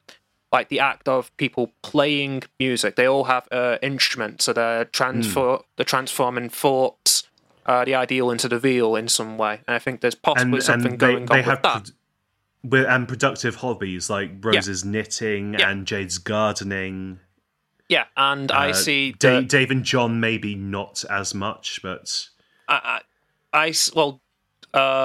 Dave. Dave makes comics. Yeah, that's what I was about to say. Like so it's only really John that doesn't have he's interested in magic, but it's not manifested in the plot yet, I would say. No, is that creative in the way that we would describe the others as creative? Does magic actually produce something, or is it just an act of appearing to create something? But nothing. Once you performed a magic trick, nothing's changed. It depends on the audience. Nothing's been produced. It depends on. It depends on the audience. If you're, but John doesn't have an audience, as far as we're aware. Yeah, he doesn't for anything that he's done, other than us, potentially. But to talk about it more generally, if you're performing to an audience of knowing, skeptical, usually adults, they're not going to see it as anything beyond parlor trick. But you could do it to a child, you're gonna create belief in them. You're gonna create ideals in their mind of how they believe the universe could work. So in that way, although saying that could work. Sorry to interrupt, but having said that, we do have an audience in the form of the mayor.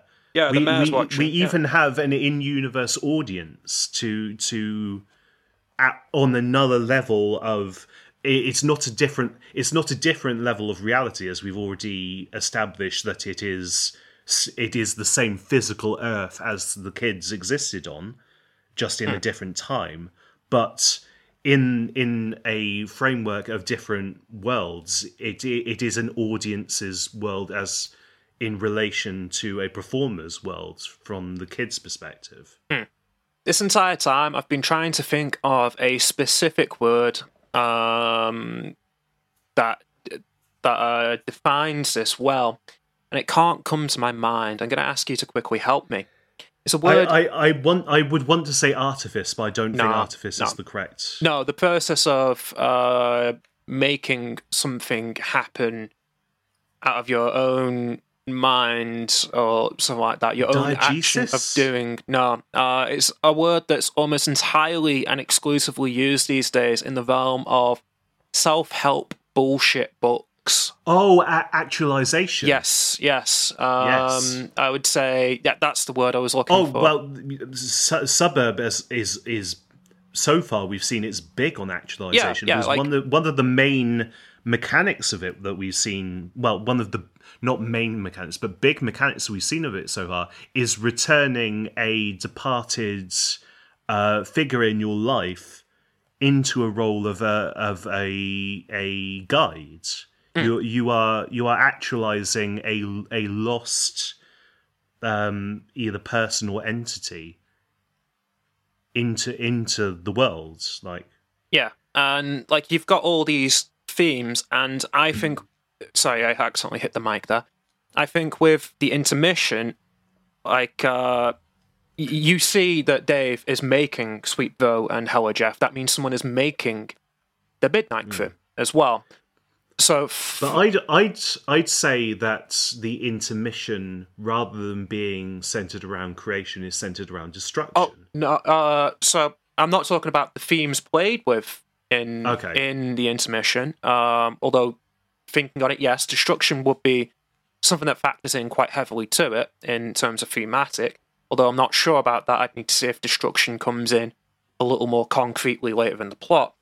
Well, no, I mean exclusively to the intermission. Like, if everything so far has been about creation, the intermission kind of flips it, and the intermission is about reducing and removing elements bit by bit over the course of the intermission until at the end of the intermission there's barely anything left of it. Yeah, all things are gone by the end. But we also do see destruction feature quite heavily in the main plot itself. The meteors. Yes. The world is destroyed. Yeah. Yes, but there's no sense of rebuilding in the intermission.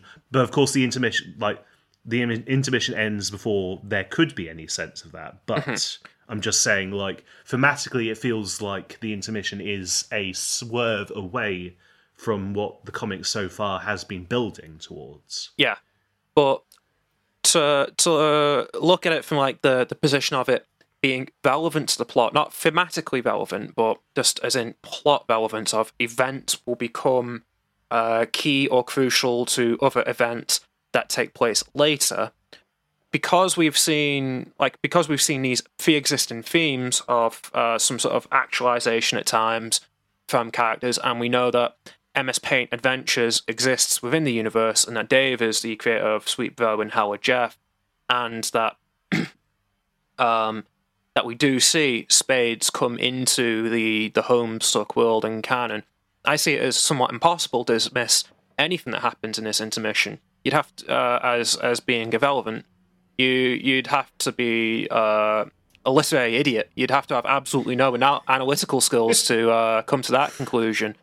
Just because we continually see things being made in this world, and that we've already seen that these comics seem to have some sort of relevance to the world itself in other ways. You've got multiple like forms of creation taking place. Someone's creating this, presumably. Like, I think you'd have to be real fucking dense. And just to draw another like thematic through line that people should be able to pick up if they think about it.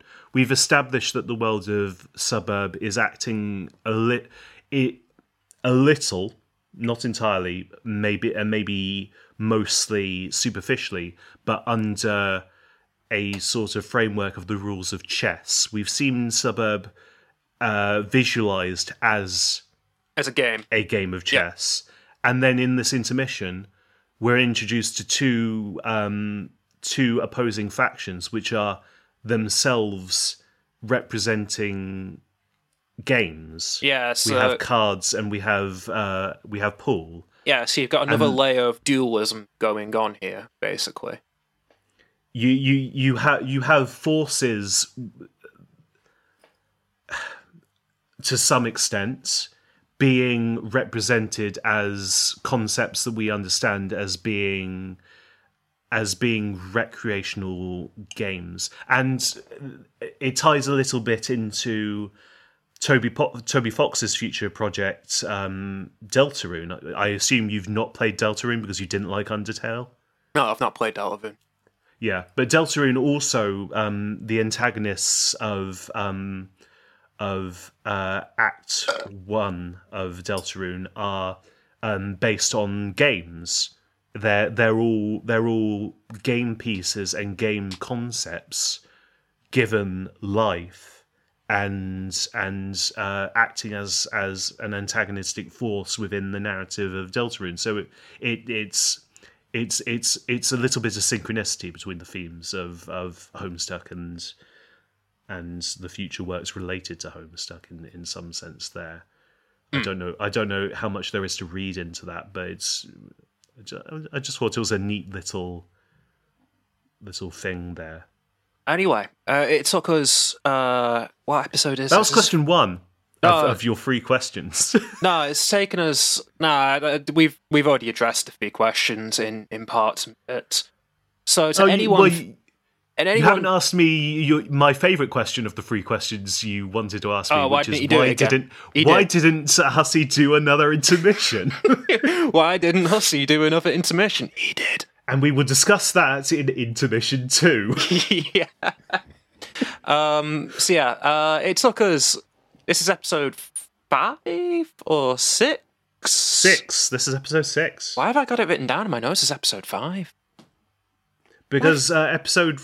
What was going to be episode 4 ended up being 2 episodes. Yep. So to any listener out there thinking that we're not taking this seriously, we're not going to discuss deep, gritty themes. There you go. It took us this far to get there. I love talking about themes. I will talk about themes for days. So if you think we're not taking it seriously, here we are. We're doing it. So with the themes out of the way, let's just do like a 10-15 minute rundown of the stupid shit that actually happens in front of these themes. Just to get it out of the way, because as much as we talked up like taking the intermission seriously as a canonical part of the work, it is quite hard to take seriously as a series of events. Yeah, it's basically a throughout the entire thing. It's a cartoonish conflict between these two sides, where they come up with increasingly arcane and asinine ways to try and fight each other. It's using a heist. time travel. Yeah, it's not really a. Well, it's meant to be a heist. Yeah, It starts out as it's the plan is that the 4 members of the Midnight Crew have staked out Lord English's mansion, and they're gonna take his things and whack his team. Yeah, he has a vault in the center of his mansion that they want to break into and steal the contents of, and Spade Slick specifically wants to kill as many members of the Midnight Crew as possible, and also destroy as many clocks as possible. You meant Spade the Slick. He's not trying to kill clocks. The Midnight Crew. He's not trying to kill the Midnight Crew. The Felt. Yes. Sorry, he's trying to kill the Felt. Yeah, he would probably like to kill Club's Juice, because Club's Juice is a bumbling little moron. But yeah, they sort of go through this thing of like basically tangling with trying to figure out how to counter the other guy's gimmick. It's sort of like anime battles if they were like 4 panels, and that's it. Absolute. This is like if Hunter x Hunter was extremely bad. Like all of these are Nen powers related to time, essentially. This is actually the mansion storming bit in Hunter x Hunter. The really infamously long fight. Yes. This is just that. They are storming a mansion and they are trying to kill 15 people. And we're cutting back and forth constantly between them. And we should establish, just for anyone who's not aware, we've talked about all of the powers that the Felts have at their disposal. The Midnight Crew are just guys. Yeah, they don't have any powers. They have tools.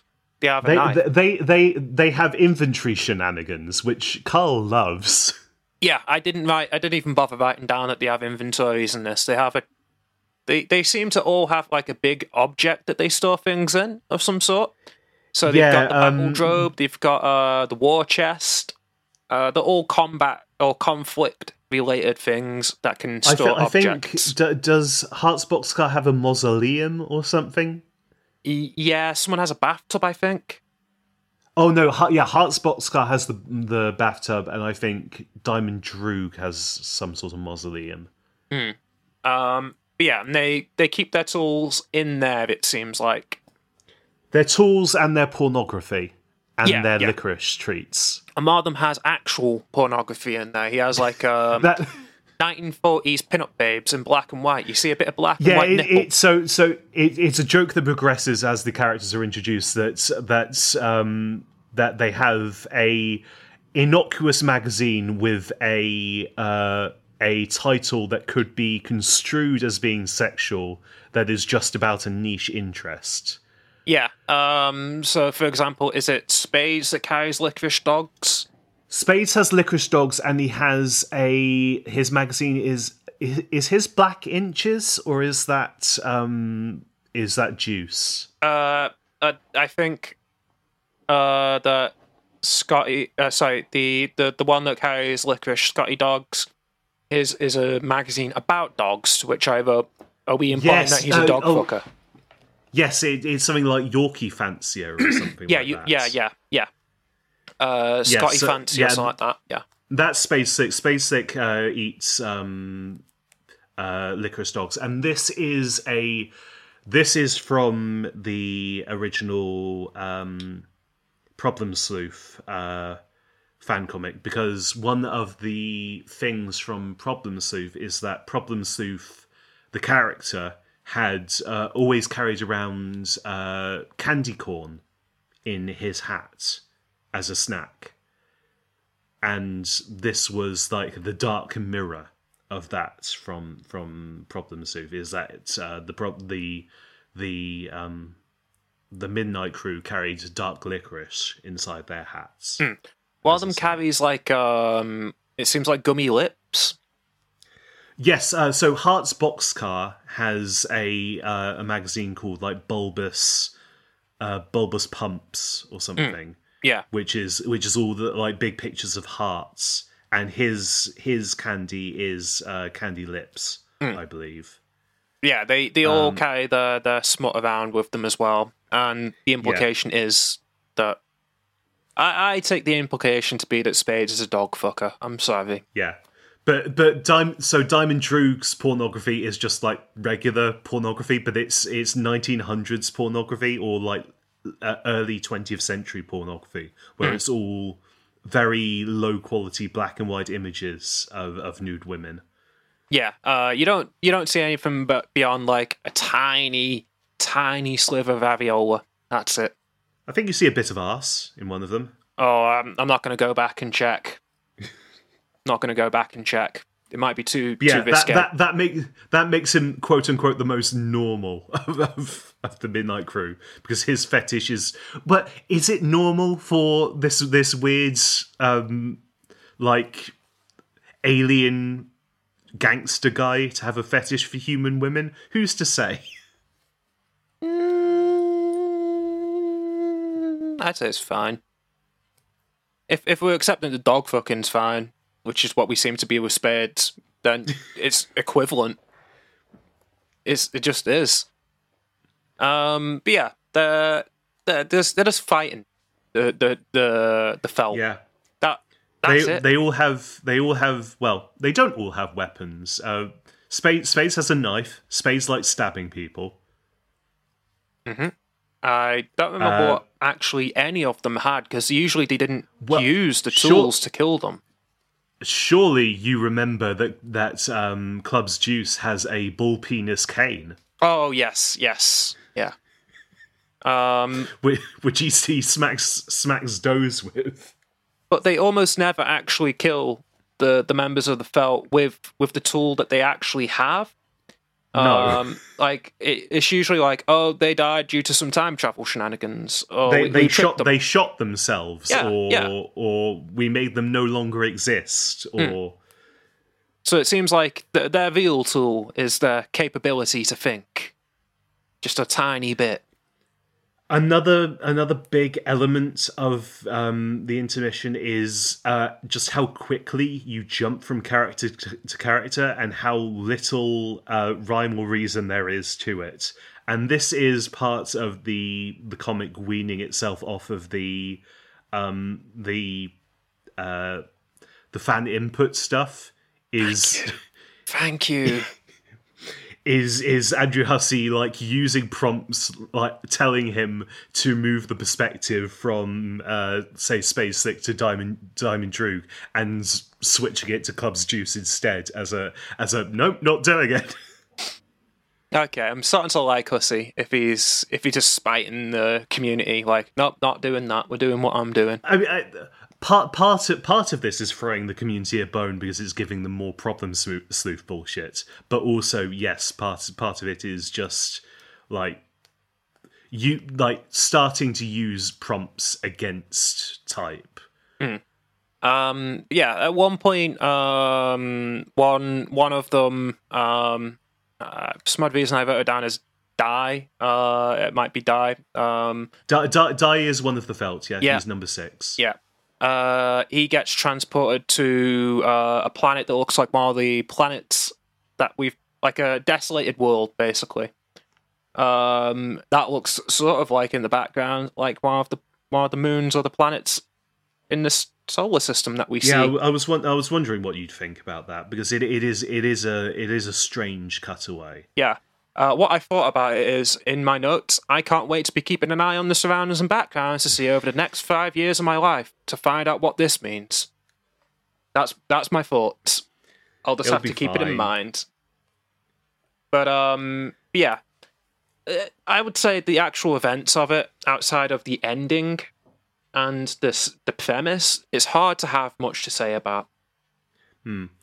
Another thing we should probably talk about, because you may have noticed a difference between this episode and previous episodes of the podcast. Not much music in this intermission. Yeah, there is only one track in this entire intermission because there is only one animated panel. That's 1, 2, 6, 7. There in the Morning plays while 3 Snowman. in the morning. Oh, sorry, I wrote it down as There in the Morning. But yeah, that's when Snowman appears and she stabs Spades in the eye with a cigarette holder. Yeah, and that ends up being resolved through, as Carl alluded to earlier, they use Stitch's healing powers to stitch up the wounded eye, and then Spades gets an eye patch after that. We also do go back to the canon universe that we're used to at another point, where we see one of the characters people. We see Scoreless Straggler. Scoreless Straggler? Yeah, we see one. Oh, yes, we do. Yeah. Yes. So the idea I completely forgotten about that panel. Yes, we do cut to another Blighted Wasteland panel where there is a carapace person. The idea you can dismiss any of this is weird when you see relevant characters, presumably, appearing in it. They've been the mystery of the previous few hundred pages. Surely you'd see this and think, this might actually be important, because these guys are here. But again, how far in the future it becomes relevant, who's to say? Yeah. is what I'll put on the table for that. We do also see the terms delirious. Well mentioned. Mm-hmm. We do also see the term delirious biznasty. So this was already in the comic, I believe. This was Bro's web browser. Yeah. It was called Delirious Biznasty. Yeah. I'm going to note that down every single time I see it, though. I just like writing down Delirious Biznasty. Something about it feels right. It is a great turn of phrase, Delirious Biznasty. Yeah. It feels right to type and read. It's just good. It's just good. Well, let's sort of cut to the end of let's cut to the bit that actually so we get to the final showdown, which involves a near infinite amount of biscuits and eggs teleporting back and forward from the future, and then Cans arrives and punches the surviving members of the Midnight Crew. Earlier, I believe, was it Club's Juice who got blown up in an explosion, so he was dead? Yeah. I don't know. Yeah, one of them gets blown up, they're dead, and two of the others get knocked into next week and off the calendar, out of time, presumably. Leaving Spades as the only surviving member. Spades has enough of this bullshit and pulls all of the pins from the voodoo doll that he got from Dai, teleporting himself into a world where he is the only survivor, so he wins. And then we get the most obviously plot relevant sequence. Yeah, where he opens the vault that Lord English has. Snowman appears, takes his arm off. Yes, so he has. It's revealed that Spades has a barcode on his arm, the same sort of barcode that is the key to open the vault. Basically. The mayor had. Yes. Yeah. And he needs to use that barcode to open the vault. Snowman rips the arm off. It turns out he just has another arm with the same barcode on it. Yeah, so he uses the powers of comic logic to flip his character sprites so that the surviving arm is the one that has the code on it. He opens a shaft in the floor, and on the underside of that shaft doorway is the Suburb logo. Or, I'm calling it the Suburb logo, because I'm not quite sure what it actually is yet. So it has the Suburb spirograph. Yeah, it's a spirograph pattern, yeah. It doesn't have the suburb logo. The suburb logo that we know so far is the house shape. Yeah, but with the four squares and the smaller square on the inside. But we've seen a spirograph underneath Rose's house with something related to suburb there. So that's why I'm calling it. Yeah, and that's part of the suburb installation process as well. In when Rose enters the game. I'm going to say this is like. Did you watch Westworld? Season 1. Yeah, it's going to turn out to be like, it's a time travel thing of like. When did they change their logo? So I think enough has been revealed at this point that I'm just going to clarify it for you. Okay. I believe that logo is actually the logo of SkyNet. Okay. Which is the lab that was under the mausoleum in Rose's garden. Okay, I'm just noting that shape is in the logo of SkyNet and is a distinct logo from the suburb logo. Yeah, after I see that, my note says, it was canon all along. I have to remember some of this, maybe. How tragic. Which I'm sure the audience all felt when they were all so bitter about this. But then they get their rewards. Well, or not, because you wouldn't... At the time of reading this comic, if you were live, you would not know who this little fella is. But we have...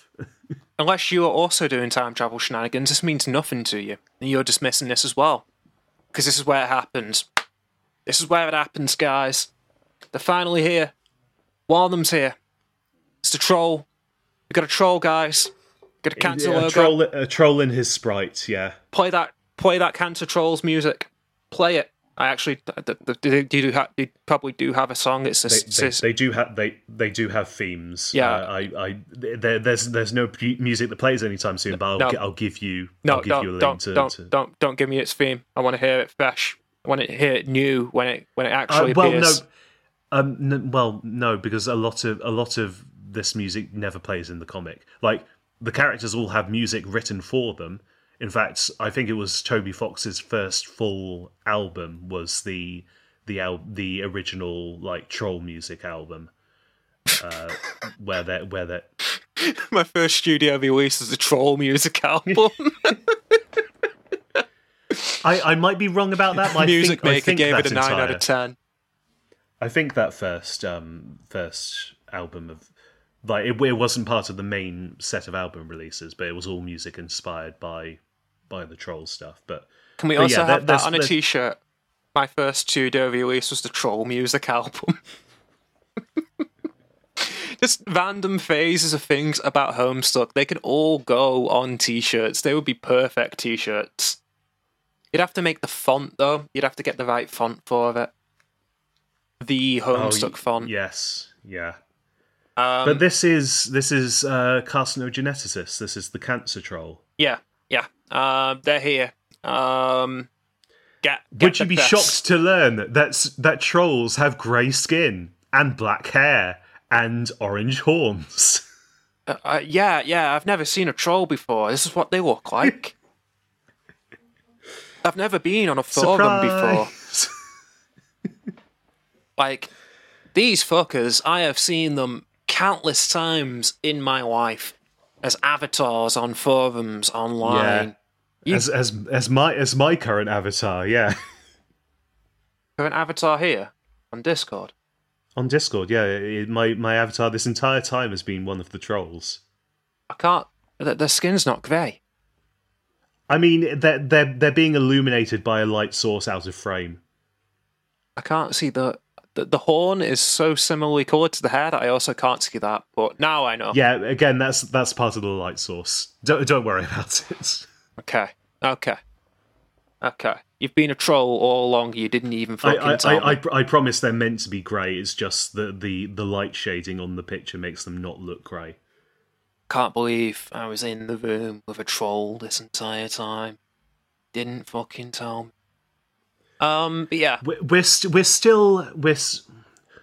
going to learn more about the trolls very soon. Like, if it's not clear by the fact that they've been visually introduced at this point, we are going to be hearing progressively more about them. It's going to be a while until they become a major fixture of the comic, but this is the seal being ripped off on troll content.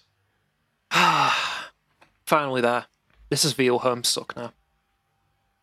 This is green pastures in front of me. You say that, a lot of people would say, actually, yes, this is probably where Homestuck really begins. This is the start of Act 4. Yeah, but I don't care about Act 4. I care about trolls. I'm here for the trolls.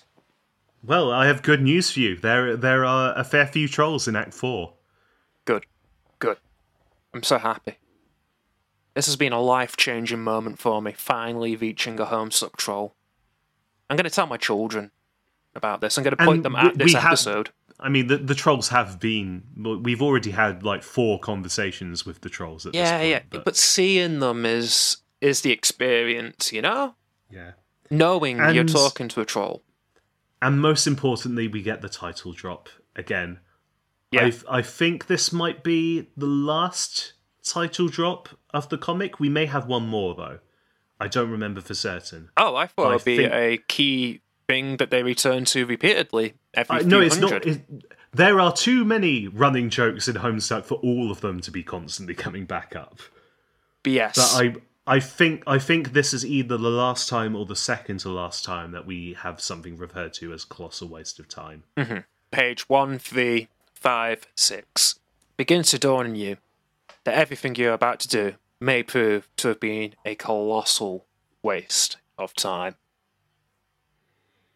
That seems. And with that, I guess that is the episode. Yeah, that seems like a perfect point to end it at.